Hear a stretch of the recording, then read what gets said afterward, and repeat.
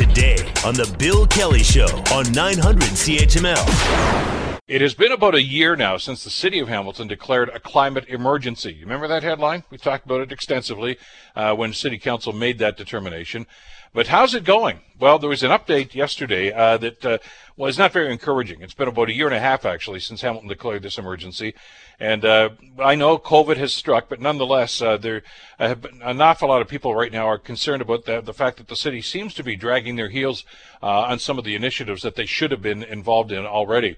Ian Borsuk is a local resident and activist and one of the project coordinators. He joins us on the Bill Kelly Show to talk about this. Ian, thank you so much for the time. Glad you could be with us today. Thank you so much for having me on, Bill. It's great to talk to you. Well, you had a chance to talk virtually, of course, through city councilors yesterday. Maybe you could give our listeners a rundown as to what the concerns are, where we should be and where we are, maybe.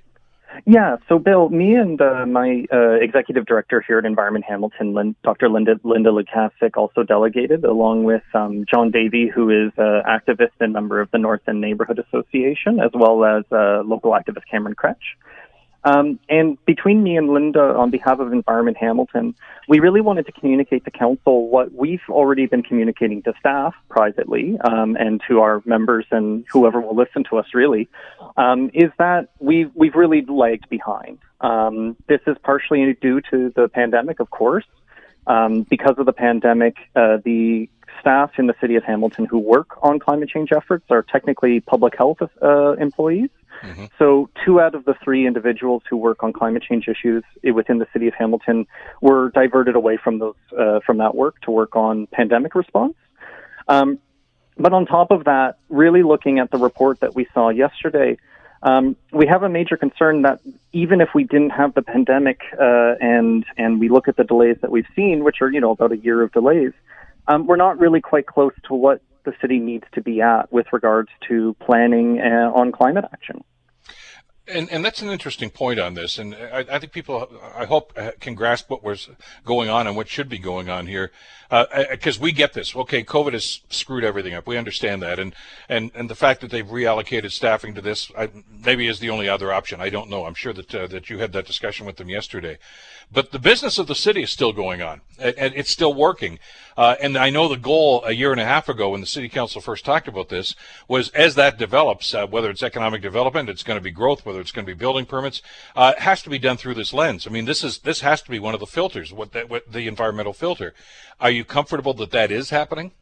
We're not quite there yet. So there's other cities that are able to do the work that we're demanding. Within the city of Hamilton right now, we're sort of still in that pre-plan phase. We're looking at developing frameworks and best practices, but while we're lagging behind and still talking about what the best practice for planning is, planning staff are still moving forward with a growth plan, and we're not entirely sure if the climate lens is being applied to that.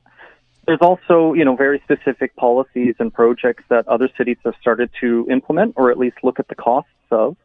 And in Hamilton, we don't have that yet. So, for example, the city of Vancouver, right now, their city council is having a really robust discussion about how much to spend on what programs to help them reach their emission level reductions. While in the city of Hamilton, there are a lot of projects that, in my opinion, would be low-hanging fruit that are easy to implement. That we just simply aren't acting on. So, with regards to urban expansion, there still continues to be work on looking at expanding lands in the Elfrida area, which is what Dr. Linda Lukasik touched on. But another example that is local is that here in Hamilton, for 5 years, we've been advocating for the city to develop a home energy retrofit program to help homeowners access loans to be able to improve their homes and reduce their hydro bill, which I'm sure is top of mind for a lot of people in Hamilton right now. Very topical, as you know. Yeah, Ian, the rates just went up this week. Yeah, and funnily enough, back in June, the Federation of Canadian Municipalities announced a round of grants to help municipalities implement programs, much like what we've proposed. And Hamilton decided not to apply for that grant, but the city of Burlington did, and they're going to be implementing a pilot project within the next few months. And to me, the irony of this is that the city of Hamilton and Burlington are joined together as part of the Bay Area Climate Change Council. Mm-hmm. That's right. And and Environment Hamilton's very involved with that effort. And I'm actually on an implementation team that exists in part because of financial support from the city of Hamilton, And right now we're discussing how can we get the city of Hamilton to do what Burlington is already moving forward on, which again was pitched to city council and staff nearly 5 years ago, and staff received direction to work on this. So, that's just one example, but I think really what our major concern is that we're really lagging behind. In our view, yes, the pandemic happened, but how do we ensure that going forward, more crises that happen don't divert resources away from the pandemic? How can we ensure that the city staff, who are, in our opinion, doing a really great job with the resources they have, how can we ensure that they're able to reach the outcomes that we want to see, And right now, we're not in that space.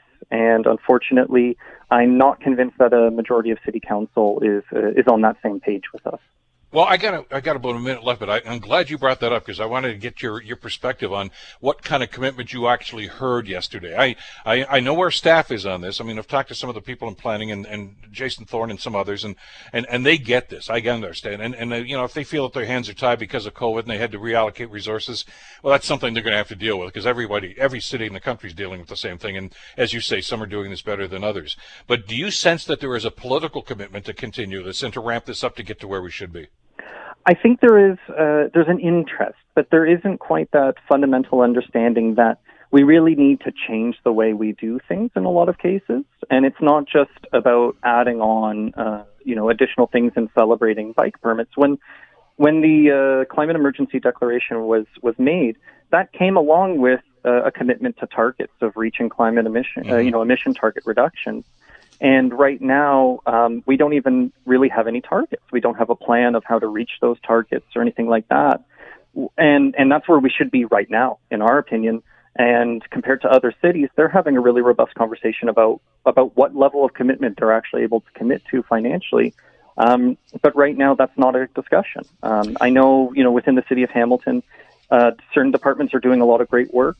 Personally speaking, I'm a huge fan of the work that Public Works is doing. They've been really active on implementing good policies and doing research. But then there's other departments that are either doing things that are explicitly opposed to the end goals we're looking for, but that's a result of council direction with regards to planning. But I'm also not seeing the finance department really bring forward any proposals of forecasting, modeling of how much these actions will cost. Well, we're going to have to leave it. If we're not going to be having these conversations, it's going to be really difficult to move forward on actually implementing policies that will benefit us and the environment. We're going to have to leave it there for now, but let's stay in touch about this and see just what kind of reaction you get. And like I say, we'll judge council by their actions, not by their words, and see what's going on. Thanks for the time today, Ian. Yeah, absolutely. Thank you so much, Bill. Take care. Ian Borsuk, of course, who's involved with Environment Hamilton, one of the project coordinators for this. The Bill Kelly Show, weekdays from 9 to noon on 900 CHML.